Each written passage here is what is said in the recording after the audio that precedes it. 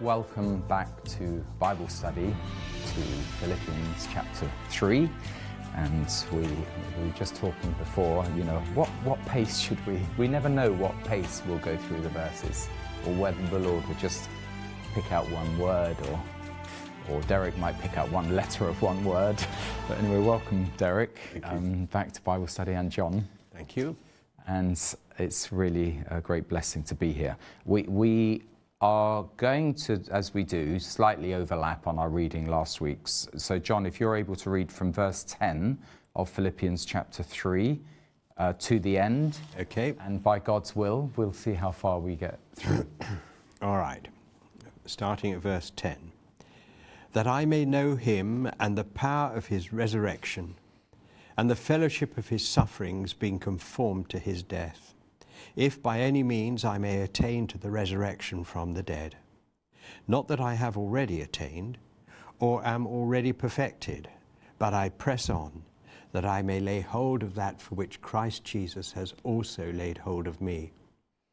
Brethren, I do not count myself to have apprehended, but one thing I do, forgetting those things which are behind and reaching forward to those things which are ahead.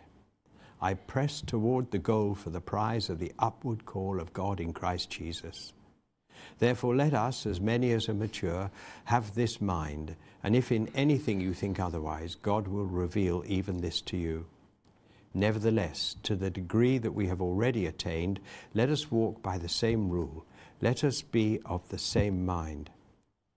Brethren, join in following my example, and note those who so walk, as you have us for a pattern.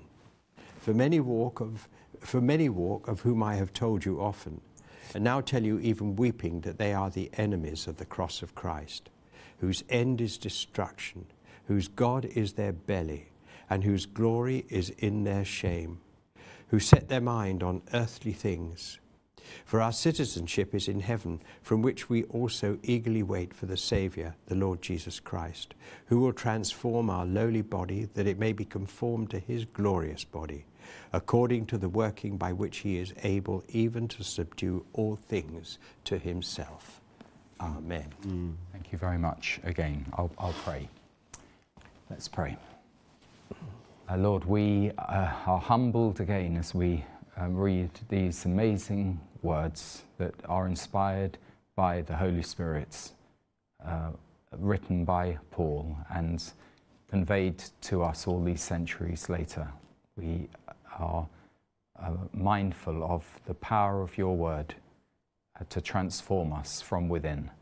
We ask, Lord, that we would be open, that our hearts would be open to you this hour, those of us here in the studio, everyone watching, those who view it in the years to come, may hear from you, from these few minutes, these few insights that we bring from your word. So give us your strength and help us now as we follow these writings. Amen. Amen. Amen. Amen.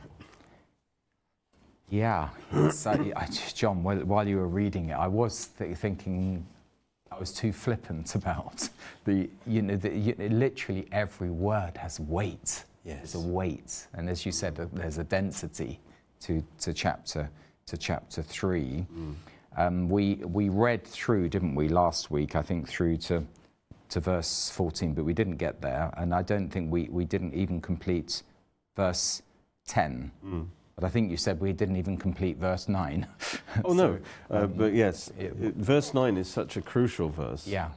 That I think in the whole passage, it's kind of a foundational verse where because there's a shift from the start of this chapter to the end of the chapter. And he talks about being found in Christ. And the key to that is not having my own righteousness, which is from the law. And that really was the first part of the chapter where Paul is really saying, this attempt to justify myself, to get saved by my own efforts, by my own law keeping, to have my own righteousness based on my performance is utterly fails. Yeah. He says, I've tried that, I've done it, and I've got all the pedigree, I did all the performance as a Pharisee, right. and now I realize it's a big zero. In fact, it's a negative because it gets in the way of me trusting in Christ. And so he says, really as the foundational issue, I've come to this place where I don't have my own righteousness, which is from the law, but that which is through faith in Christ, the righteousness which is from God by faith. And then having received this righteousness from God by faith, first of all, that gives you a legal basis now, that your standing before God is secure through Christ's righteousness, not your own. And now you can kind of relax as far as that's concerned. But it's not for you now suddenly say, well, I can do whatever I want, I can live as I like. Now, you actually have the righteous life, and this is the second aspect, it's the imparted righteousness of Christ. You have his righteous life in you through the Holy Spirit. That's right. And that empowers us, and the whole point of getting saved really is that now we would pursue Christ. And as we pursue Christ, we will come into the full experience of his righteousness, of his joy, of his peace, of every blessing he has for us. Right. It's one thing to have something put into your bank account. I mean, you may have £100,000 in your bank account, but are you using it? Are you drawing upon it? So I definitely remember us covering some of that, but it's always good to repeat. Always good, as Paul said earlier in the chapter, saying the same things. And John, well, some say it's a sign of madness, but I'll risk it. A few weeks ago, we took a step back, and we've sort of reached that one of your key verses. Yeah, very much so. Chapter 3, knowing Christ. I want to know Christ. And you see in these verses how Paul is just, it's all consuming to him. It's the driving thing in his life to know Christ, to know him better and better and closer, more and more intimately. That Christ is his all in all. And he with human limitation, he very effectively puts that into words. And we'll see that as we go through it and start looking at it in more detail. But we see that there are a number of things here that he talks about. Now, he says in verse 8 that he may gain Christ. And then he tells us in verse 9 that it's through faith. And in verse 10 he says that I may know him. And then in verse 11 that I may attain him. And in verse 12 that I may lay hold of him. So, you know, this is different ways of saying the same thing. And it's through faith. And but it's not a blind faith, is it? People can be put off by that. They think it's possible, but then you say it's through faith. And have I got the faith to do it? But the scripture is very clear. The Lord says, you draw close to me and I'll draw close to you. And so there will always be a response. And it might be a bit dimmed at first, but hang in there, because the response, you will become, it's not that the response is dim, it's what's going on in you. And the response will get stronger and stronger as you persevere. Exactly. And so all of those different aspects of the same thing, you know, pursuing is what you said a few times, Derek, and that's basically it, laying hold, you know, gaining, pursuing. But hidden within, because we did talk about the resurrection a little last week, we didn't talk about the fellowship of his sufferings. That's somewhere in the pursuit. There's also the fellowship of his sufferings, and that, you know, often it goes hand in hand. Well, it does, but it can be taken to extremes. You know, the Catholic Church, I think, is in danger of overdoing this, and so on Good Friday you get people tied and sometimes even nailed to crosses, and that is not what this means at all. It means identifying. In fact, we talked about it, I think it was in chapter 1, and Derek talked about it, where when you begin to understand what God has done for you, that he's loved you so much and he's suffered this, it's identifying with that suffering. It's not suffering yourself. You're not required to do any further suffering. But you identify with his suffering on your behalf. But then in Romans 8, you're absolutely right, by the way, but in Romans 8, you know, it's it's almost as though there is going to be suffering. There is going to be persecution. Yeah, that's a different side of it. I agree but with that. the suffering, I consider that the suffering of this present time is not worth comparing. That's quite right. To the glory that will be revealed in you. That's a further development of what I was saying. And also Romans 5, where it talks about, perseverance, character. Yes. You know, there will be persecution. You will suffer persecution being a Christian. But in terms of Christ's sufferings, you're not required to replicate them or repeat them artificially. No, right. not at all. But do identify with them. Yeah. What He has done for you. Meditate on it. Good. And I think we'll expand on it. Yeah. We can't replicate his, No. what He did to suffer for our sins. Obviously, that would be heresy.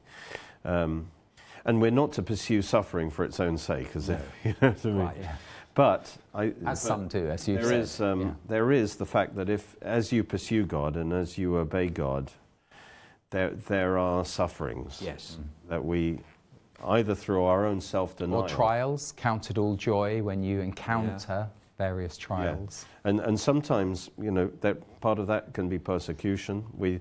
But he talks about fellowship, which is partnership. So there's a closeness. So even though none of us want to suffer, I think also when you go through something with someone and you suffer with them, and in a way you partner with them, through that crisis, through that suffering, you actually get closer to that person. Yeah. So through his identification with Christ, even through his sufferings, not that you enjoy the suffering, but the benefit of it is that you enjoy a deeper relationship with that person. So even Paul looks past the suffering to the fact that even as I suffer for Christ, if you like, this is an awesome thing. I am. And he does say in Romans 5, rejoice in your sufferings. And Peter rejoiced that he was counted worthy to suffer. That there's something supernatural about that. I think that of course you're not, as you say, we're not willing ourselves to suffer. No. We're not looking for suffering, but when we suffer for the sake of Christ and the gospel, I think it does give you a deep sense of joy that you're doing something for him, not for the sake of suffering. Well, it does. And going back into this verse again, where it says that I may know him, very key, and the power of his resurrection, and the fellowship of his sufferings, which I say is identifying I think you're right and there. fellowship with what he's done in this context, and being conformed to his death, understanding that we died with him. And then taking the sufferings on to the argument that Derek was developing, you can't do that without the power of his resurrection. They're inseparable. Yeah. And in the power of his resurrection, you can go through sufferings. And it might to the world seem that you're going through hell. Yeah. But you're not.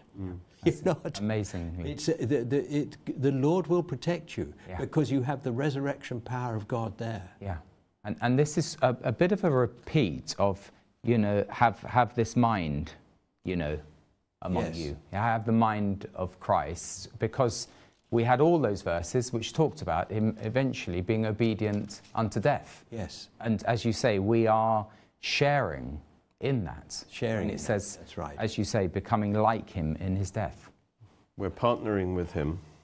And what mattered to Paul most of all is knowing Christ, being close to Christ. And he realized that through that kind of suffering, not suffering for our own sin, but through that suffering, because of our dedication to Christ, we come to know him more. We come into that deeper relationship with him.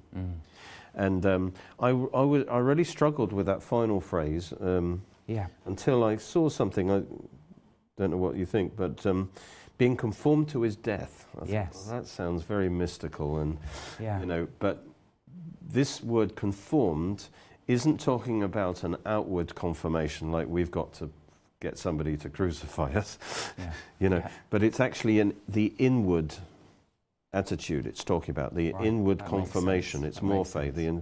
And then what I think it is this, that in his death, in his whole life, he displayed that attitude that we've been talking about of Christ, of laying down his own life for the sake of the Lord and for the sake of others.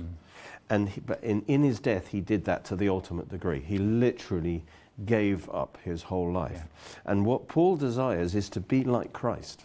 He wants that same conformed nature in him, where he totally forgets himself, gives himself away, loses his life for Christ's sake. It's that inner attitude that is conformed to the nature of Christ. So I've got ringing when I hear the word conform, because I'm a simple type.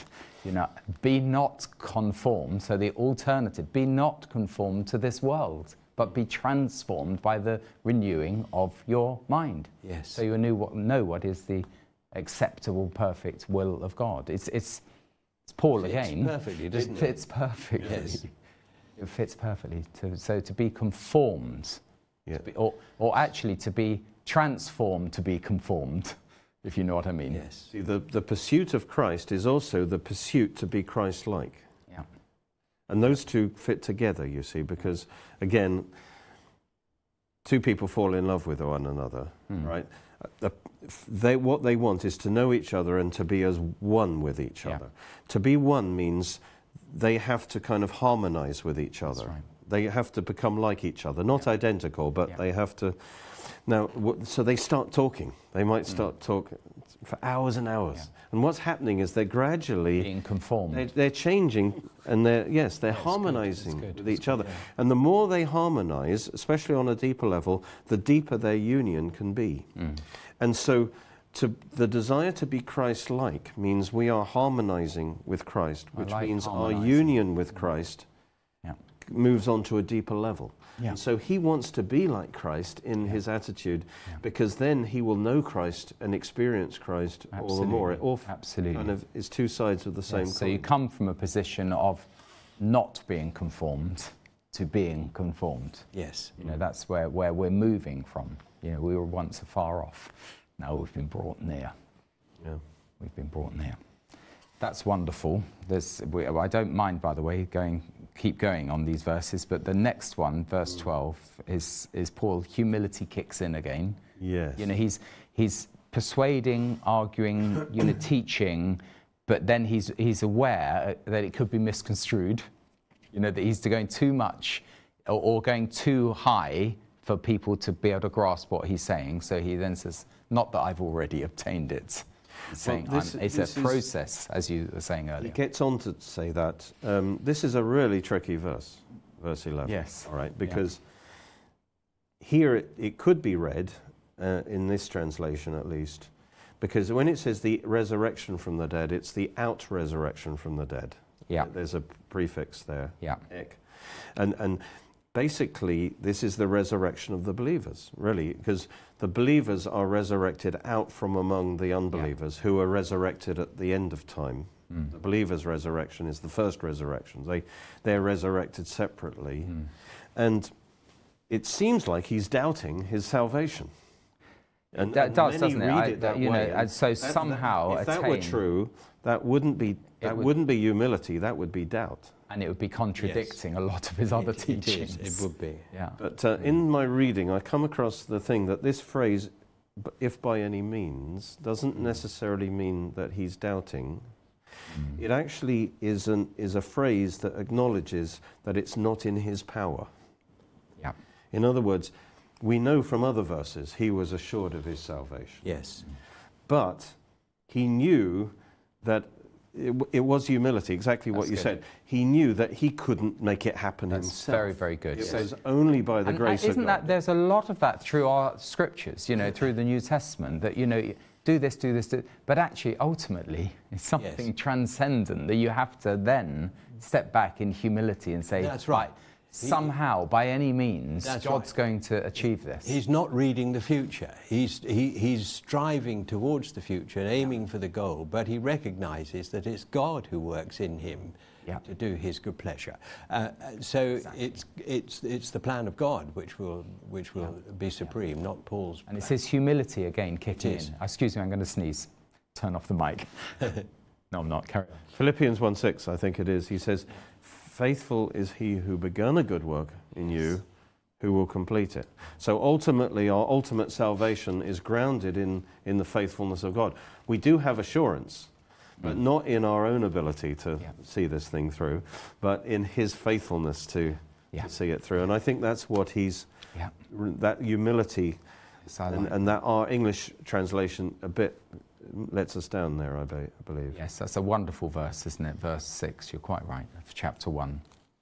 It's amazing how, again, it all intermeshes in Paul's writing. So by the way, it's a wonderful thing to memorize Paul's letters, because then something happens, the synapses connect immediately in a multiple, which you've no doubt done, Derek. So that's why we're able, actually. You know, as I really advocate it, you know, as much as possible, you know, so that you can meditate on God's word, memorize it, and then, you know, as we often do in Bible studies, you know, there's a verse from Scripture that fits with this verse, and there's another verse, and that's basically what we're doing in Bible study. Yeah. Seek the Lord, for the Lord to reveal to us, you know, His word and where it fits with other parts of His word. Yeah, wonderful. That's right. Okay, get my ear thing back in. Okay, so have we got to verse 12? Yes, I think so. That this is the humility again, but again, the context is pursuit. In this is an amazing verse. The context is the pursuit, and he is saying, "I'm pursuing this Christ-likeness. You know, I want to experience the fullness of the resurrection life of Christ in me. Yeah. But I'm not claiming that I've reached sinless perfection, which is really a false teaching that it's possible to reach sinless perfection in this life." We should just stop there, because John Wesley, with his holiness movement, he did believe that you could, and so, you know, there was a grinding sort of teaching that, you know, you can live your life moment by moment in a sinless way. Yeah, it's well intentioned. It was well intentioned, right. And it was at a time in history where it was needed in one sense. Yes, but the Salvation Army had it as well. That's right. They had the holiness movement, and they did see some wonderful movements of the Lord. Yeah. But they were, in a sort of legalistic way, were pursuing holiness. There's a wonderful book by Harry Ironside, who wrote a book, True and False Holiness. I think it's called something like that. And he was in the holiness movement in the Salvation Army in Canada, the early part of the 20th century. And he wore himself out and was thoroughly depressed, and went to a Salvation Army, had their own sort of rest and recuperation home, and it was full of people, you know, almost going mad because they were striving to reach this level of perfection, and of course utterly failing. And at that point he realized that it was a false teaching. And good for him. But you can see how it comes about, especially if you're in a climate of debauchery. Yeah. You know, you want to set up a standard, you know, to absolutely, you know, maybe the Georgian times or the times of John Wesley, you know, you really do want to have a contrast, and then you take the teaching too far. Yes. And it leads to error. It's not about our own righteousness anyway, it's about appropriating Christ's righteousness. Yeah. But the problem with believing that you've attained is that, you know, the whole picture is a pursuit, you know, and he's going to talk about a runner running for the line. Well, the moment you think you've made it, you stop pursuing. You stop, you know, you know, you start to coast. I can't resist my little anecdote of the lady that came up to Charles Spurgeon at the end of his sermon. "Mr. Spurgeon, I've not sinned all week." "Well, madam," he lowered over her, "you must be very proud." "Oh, yes, I am." In other words, that is the problem. Yeah. But by the way, this is the world that we live in. Self-righteousness, you know, people actually talk as though, you know, and in the media and in some of these, you know, campaigns, as though they are, whatever the issue is, as though they're the perfect ones. Yes. Virtue signalling. Yes, big time. Yes. And they really believe it. It gives them that sense of pride and self-righteousness, that they're the ones who are saving the planet. They're the ones who are, you know, who've got it all sorted out on one side or another. Sometimes on two extremes, you can have people equally self-righteous that they're correct. Yeah. We moved into an era, a polarized era, where it's almost impossible to see anything other than division, because of people being so self-righteous, so certain of their righteousness, instead of the humility of chapter 2 and chapter 3 of Philippians. What Paul is wanting is to appropriate the righteousness of Christ anyway. He realizes it's not his righteousness. But this is one of the greatest pursuit verses there is here, because he talks, I press on. Now this is the same word as he used earlier for that he persecuted the church. Because to persecute means to hunt down, to pursue and hunt down and bring under arrest. I love it's this the very verse. same word. Yeah. That I am That's actually wonderful. not pursuing Christians anymore. No, that's I'm marvelous. pursuing Christ. Yeah. I am, you know, Hunting him down, hunting him down, to apprehend him, to appropriate him. Yeah. And then he says that I may lay hold, that I may possess the life of Christ in me. And but I love the fact that he says, for which Christ Jesus has also laid hold on me. So he's pointing out that actually it was Christ who pursued him first. Yeah. You see, which is chapter 2. Christ pursued us in his love in order to possess us, in order to have him for himself. And he says, Christ has laid hold on me, and now I'm reciprocating that pursuit of love. And now I am pursuing him with all my might, to lay hold of him and everything he is. And bring May it I into just my ask, life. I don't often do this, but could we just read again 12 to 14? It's so powerful, John, those 2 or 3 verses. You want me to read them again? Yeah, I think just from verse 12 to verse 14. Okay. Not that I have already attained or am already perfected, but I press on, that I may lay hold of that for which Christ Jesus has also laid hold of me. Brethren, I do not count myself to have apprehended, but one thing I do, forgetting those things which are behind and reaching forward to those things which are ahead. I press toward the goal for the prize of the upward call of God in Christ Jesus. It is dramatic stuff. It Really is. Yeah. It's the humility, but not the inaction. As you say, you haven't arrived. No. You would stop. You're hunting. You know, he's a running. Yeah. A runner Yeah, in this case. He's done a lot. Yeah. For goodness sake. I mean, it's Paul. He has already run the race in many ways. He's there. And yet what he writes is, look, I'm still on the race. A runner thinks he's won, you know, because he's way ahead of the other people he knows. Steve Ovett. There was a classic race with Steve Ovett in the late 1970s, I think it was. And he would always, he was classic. I love Steve Ovett, classically waving his hands on the final straight. And someone did actually catch him up and overtake him. Exactly. You begin to coast, you see. Yeah. In fact, not just on the final straight, when he was coming round the bend on the 800 metres or the 1,500 metres, he was celebrating victory. So we're in this race until we cross the finishing line. Exactly. Which is either our death or when the Lord comes for us. Yeah. And it's the attitude of an athlete, of a runner, of a sportsman. Yeah. Because you've got, in order to do that, when he says one thing I do, the I do is in italics, it's not there. So this is one thing. And this is the quality of concentration. You are totally focused on that one thing. Yeah. This is the pursuit. The one thing is Christ, And he says, in order to do that, you have to forget those things which are behind. That's a big one. Yes, it is. When I used to play golf, particularly golf, because you've got time to mull and think. That's right.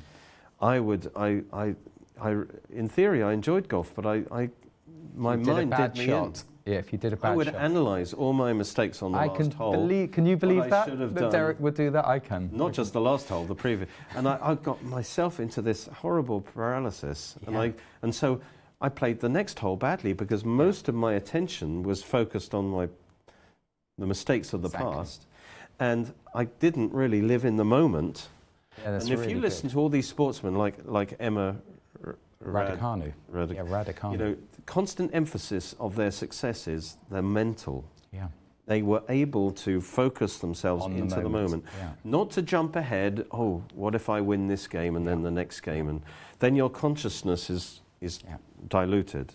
Or in the successes of the past or in the failures of the past. Yeah, that's my problem in golf. So I put everything into those, the early, you know, let's say the opening 9 holes, and clock that ball. You know, I want to, with the drive, I want to get the, you know, the furthest possible.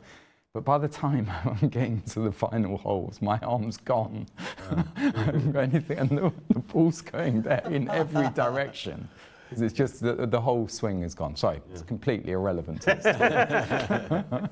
But yeah, you that's the physical. You've got to pace yourself. Yeah, you've got to pace yourself, not completely. Like for instance, with Emma and the tennis, you could make 2 mistakes. One is you could rest yourself in the comfort. Oh, didn't I play that last game beautifully? And you rest yourself in your past successes. That's good. And Jesus warned his disciples, don't rejoice, you know, that demons fly out when you cast them out. Don't rest yourself in your past successes, because then your heart is detached from doing the present moment, or in your failures either.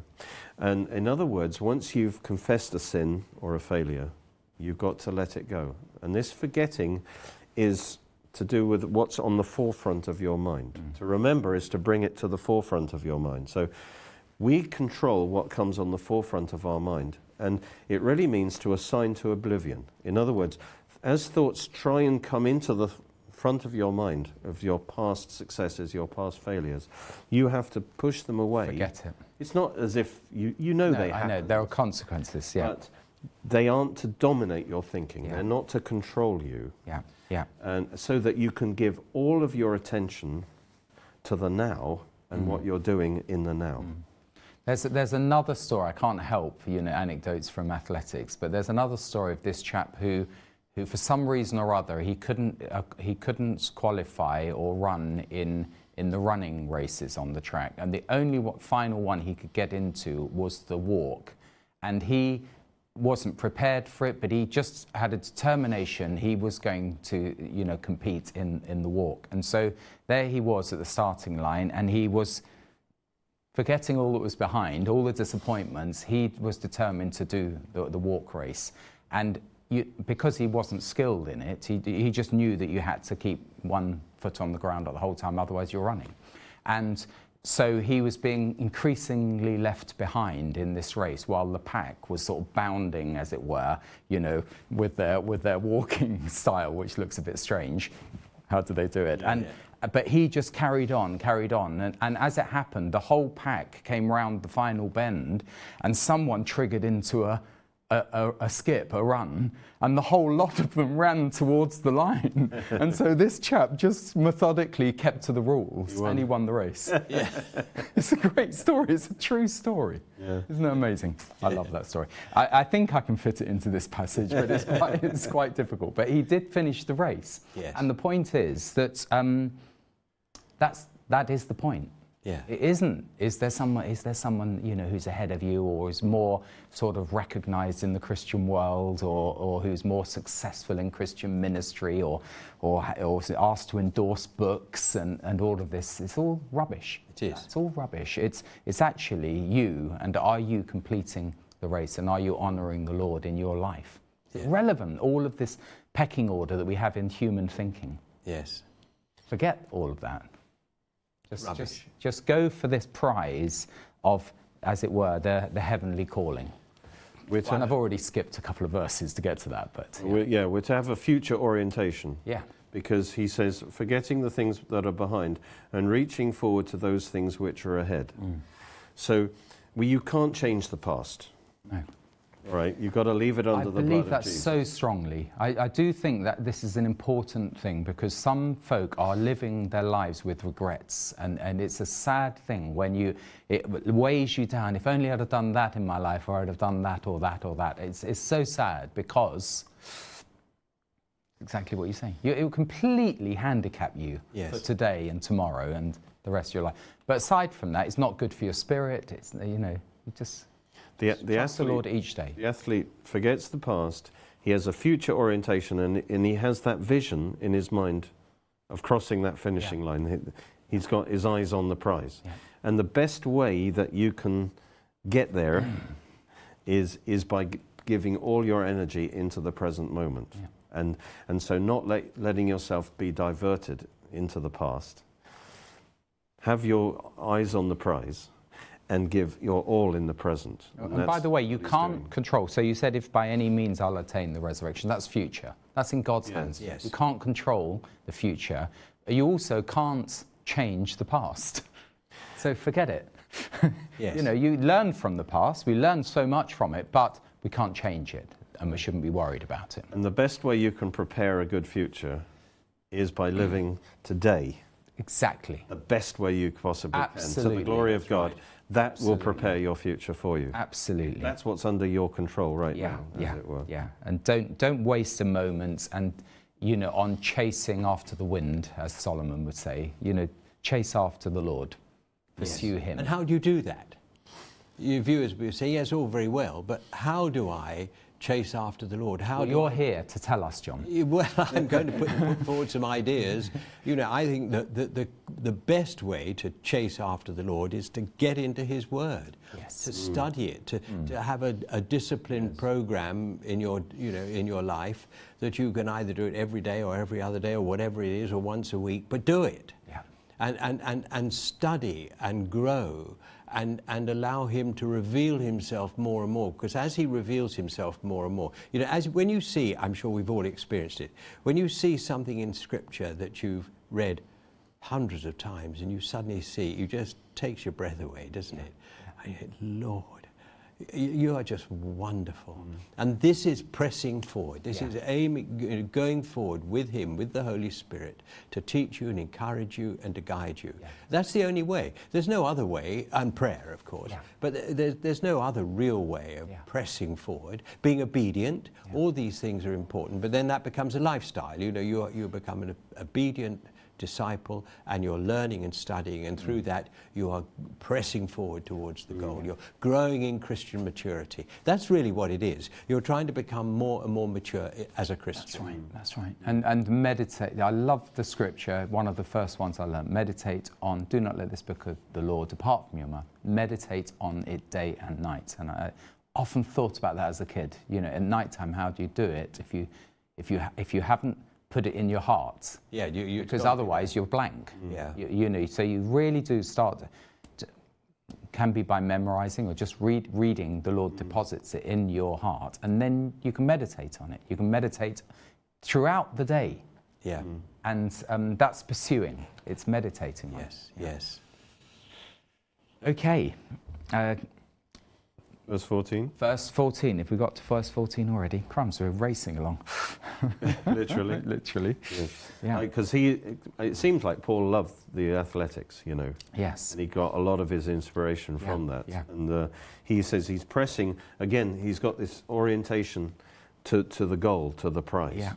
I press toward the goal. By the way, end of 13, don't want to do a Derek on this, but for end of, I've got straining towards, you know, it's not just pursuing, it's not just hunting, it's absolutely stretching to the limit. You're just, you know, you're reaching, you know, almost beyond yourself. You're absolutely straining every heart and nerve and sinew to serve your turn long after they are gone. You're giving your all into the present. So hold on when there is nothing in you except the will which says to you, hold on. You know, you're just everything to the limit. Wonderful.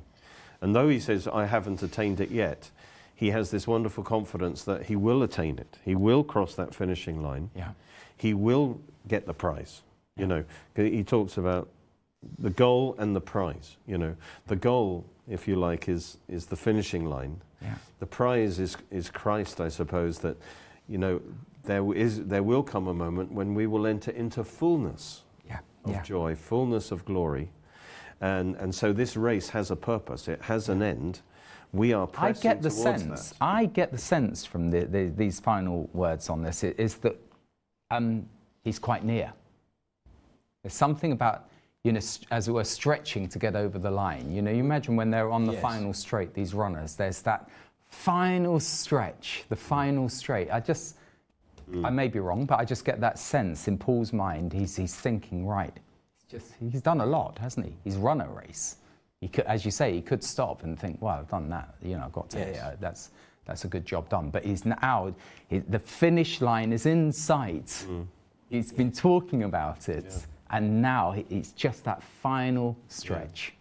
Yes. Which is all important, because there's many occasions in Scripture where at the end you've got Noah, let's say, didn't quite get it right. Hezekiah didn't quite get it right at the end. There are other examples of those that Gideon, appoints his son. That we've got to not just get to the high points, we've got to actually stretch it right to the end. One little aspect of this. Yeah. And it's the finishing line is either our death or if the Lord comes for us. Yeah. But either way, there's an upward call. Yeah. It talks about the upward call of God in Christ Jesus. And interesting, if an athlete won the race, as it were, he would then go up in the stands where the emperor was sitting to receive his reward, a crown of wreaths in that case. But in the same way, that there is going to be a moment when we are called up to glory, and there will be, God will call us up, as it were, and we will receive fullness, and we'll receive eternal rewards. So again, we've spoken many weeks ago now, because we've been in Philippians a few weeks. We spoke about where he is physically in Rome, and he's writing to Philippians who are familiar with these traditions. So you just mentioned about going to get the wreath. Paul is conscious of the sort of cultural climate he's in. The truths are there, but he uses illustrations from the culture. So people really know what it is. They know about the games, don't they? They know about the race. Yes. They know about these things. Yes. They know about the prize. But he's talking about a much, much higher prize. Yes. And a much grander race, much more important. Incorruptible crown. Yeah. Yeah. Wow. Keep going. Praise God. Keep going. So he's motivated by wanting to experience more of Christ now. Yeah. But his ultimate motivation is he knows he's heading for eternal glory. And I believe the more we pursue Christ now, and the more we shine for him now, the greater glory we will have in eternity. And so his motivation is he's looking ahead. He's looking to the finishing line. He's giving his all right now, because he wants to finish well, as you said. And he knows he might die any time. I mean, if he's found guilty at this trial, that's his finish. And he wants to finish well. He wants to finish to the glory of God. Yeah, it's we have a phrase, going out in a blaze of glory. But that sometimes is someone just, in a final shootout or something, but actually it's in that there is this, well done, good and faithful servant. You're actually doing it. When the master returns, or when you go to glory, you're still doing his business. You're serving him. You're honoring him. You're giving glory to him. You're meditating on his word. You're fulfilling the mind of Christ, the salvation within. At that point, I suppose it's Salvation Army theology, but I'm not saying that you won't be saved if you don't. But what a wonderful thing if you are at that point when you're taken to glory. You're absolutely full throttle serving the Lord. Yes. That's what we should be aiming for. Yes. Yes. Absolutely. And we have failings, and we can get tripped up, but that should be what we're, as it were. We haven't obtained it. We don't take a break. And sadly, I do know even Christians today who have really served the Lord in their life. They've been leadership in churches, and they've got distracted, and they've actually given up. That's the contrast. That's the tragedy. And they've gone and pursued, selfish lusts instead. And that is heartbreaking. Yeah. Yes. I think for the Lord, firstly, but for them and for their families, it's a heartbreaking thing. Yes. And Go Paul away from the faith. Goes on and talks about them. We may not get to that does. this time. Of course he but does. he talks about the danger of that. Yeah. But he said this mindset that he's been advocating and really showing through an athlete, the mindset of pursuing Christ and Christ-likeness. Notice he says that's the mature That's what mindset. John was saying. Yes. Yeah, John was saying, So that's an interesting... So, that is an interesting one, because I read this and it says those of us who are mature. Well, my understanding is that we're in a process of being mature, which is what you were saying. And, you know, what is it, the fivefold ministry, until we should all reach maturity, you know, in the body of Christ. But here he's saying those of us who are mature again, should take a view of this. He's not saying perfect. No. But he's saying relatively mature. It's okay. You know, as we grow up, we mature. Yeah. And so he's basically saying, first of all, this is how you become mature. Yeah. By having, this is how you grow spiritually, is by pursuing Christ. And this is the mark of someone who is mature. And who has the mind of Christ. They have that whole attitude. Yeah. We've literally read chapter 2 of Philippians. It's so important because, you know, these verses, the whole book of Philippians is read regularly in churches, and bits of it, and we see it generally in such a shallow way. We know it's a challenge to love one another, and that's about it. But that's not what it is, of course, saying that, but it's saying so much more. And we will never succeed in loving one another if we don't really understand what this epistle is saying, and that unless we aim for Christ, unless Christ is our focus and his word is our life, we won't change. So it's no good going to church every Sunday and, you know, then carrying on in the week, because there's no growth in that. There's no brownie points earned with the Lord with it. I'm not saying all those people are unsaved, but there's no maturity there at all. And maturity only comes through discipline and obedience and application. And if you don't have those things, you're never going to achieve this goal. You're not even going to get far from the starting line. But Paul is always sort of conscious that not everyone is with him.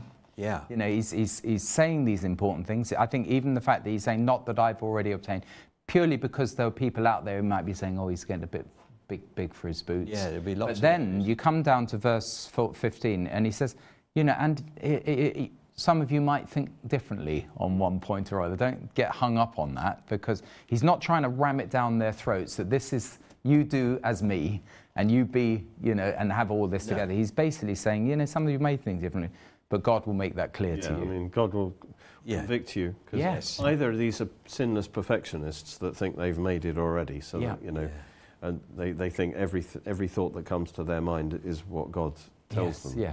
You know, I've met people like that. You know, or it's more commonly people who think, well, I'm a Christian, I'm going to heaven now. I don't really have to try very hard at this. I don't even have to go to church. I don't really need to have prayers, devotional time. You know, and they're coasting, and they think they're fine. You know, I'm forgiven, thank you very much. And Paul is basically saying, well, God will be convicting you that you've got the wrong attitude. Your mindset is like a baby. You know, it's an immature mindset. That's right. The mature mindset is to pursue Christ. Because he loves you so much. You should be loving him. You should be pursuing him with everything you've got. And which is the purpose for us being down here. In one sense. I mean, why wouldn't we be just, once we're born again, just be translated to glory? You know, there's this process of us maturing. There's the process of running the race. There's the purpose in building up the character. All for an eternal purpose, which is absolutely... I mean, there are obviously going to be big Bible schools in heaven, I'm quite sure. And we're going to learn a lot of things we never knew. But it's preparation. Otherwise, the Lord wouldn't ask us to do it. He's not asking us to do it for its own sake. Or to amuse him. It has a purpose. And so sad that some, as Derek's just been saying, that some just remain a sort of spiritual dwarfs, as it were. And never reach their potential. And it's, you know, not fully formed, and, you know, it's something that's not pleasant. It's not, you know, in the physical and in the spiritual. Well, it's a form of unbelief, because if they realise what the Lord says about them, that he called them before the foundation of the earth. He knew them. He knitted them together in their mother's wombs. He has a purpose for each and every one, works that he has called for them to walk in.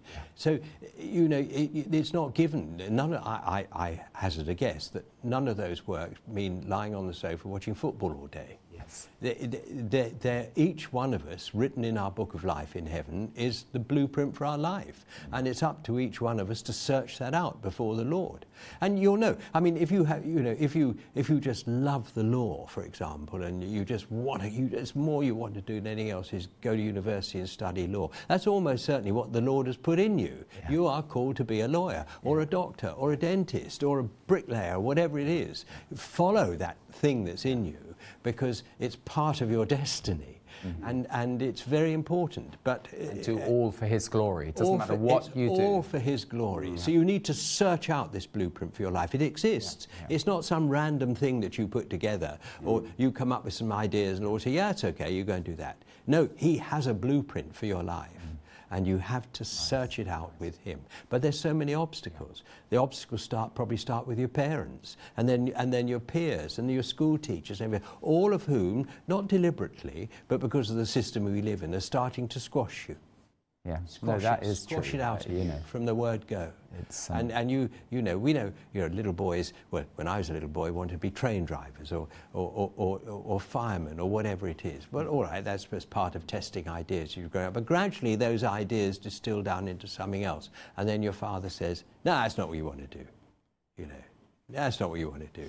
And so you're pushed in another direction. Well, he may be right or he may be wrong. But the point I'm making is that each one of us is so precious, and each one of us has a purpose and destiny in this world, which we need to seek out. And I'll tell you why, and I'm speaking by the Spirit now, because we're going to take those skills into the next world. There's a purpose for it, a reason for it.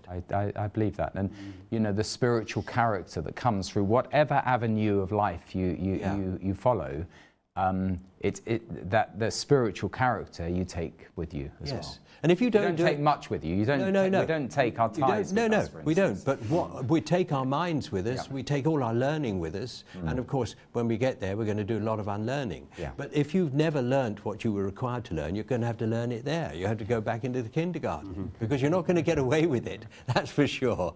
The Lord's not changed His mind on the blueprint for your eternal life. Exactly. Eternal life. Wonderful. Yeah, last couple of minutes. Who do I give the final word to? I don't want to interrupt John. It's really enjoyable, really enjoyable. Yeah, so it is, John is talking what is there in these verses that we're literally pursuing. We are, you said it earlier actually, John, 3 or 4 different instances of gaining, of knowing, of that's right. Taking hold of that which, I love apprehend, by the way. There's something about apprehend. Something. You've really got it if you've apprehended it. And part of the mature mindset, one way to look at it is dissatisfaction. Not dissatisfaction with our lot in life or anything like that. Dissatisfaction with our spiritual growth, with where we're at spiritually. Very good. And that's what he's kind of saying. Some of them have the attitude, I'm satisfied where I'm at. I don't. But to have dissatisfaction with how much Christ is flowing through me, how much the fruit of the Spirit is developed in my life. There needs to be this dissatisfaction. I haven't attained it yet, but I'm pressing on to grow spiritually, and that is the mature mindset, I think, really good. Paul is trying to get them to embrace. And those that do achieve, that's the feature, isn't it? They just want to do that a little bit better. I never forget Oskar Schindler at the end of the film. He's distraught because even though 1,000 plus he saved Jewish people on Schindler's List, he just was desperately, we could have had one more, and one more. And I think that's how we should be viewing our lives. This is exactly how Paul is just talking. Keep going. We can actually do more. We've achieved much. God's achieved much within us, but we just, we haven't arrived. No. Bear that in mind, folks. We haven't arrived, as I would say. We haven't got to the end of Philippians chapter 4 yet. So look forward to going through the rest of chapter 3 next week. Thank you very much. Thanks, John, especially.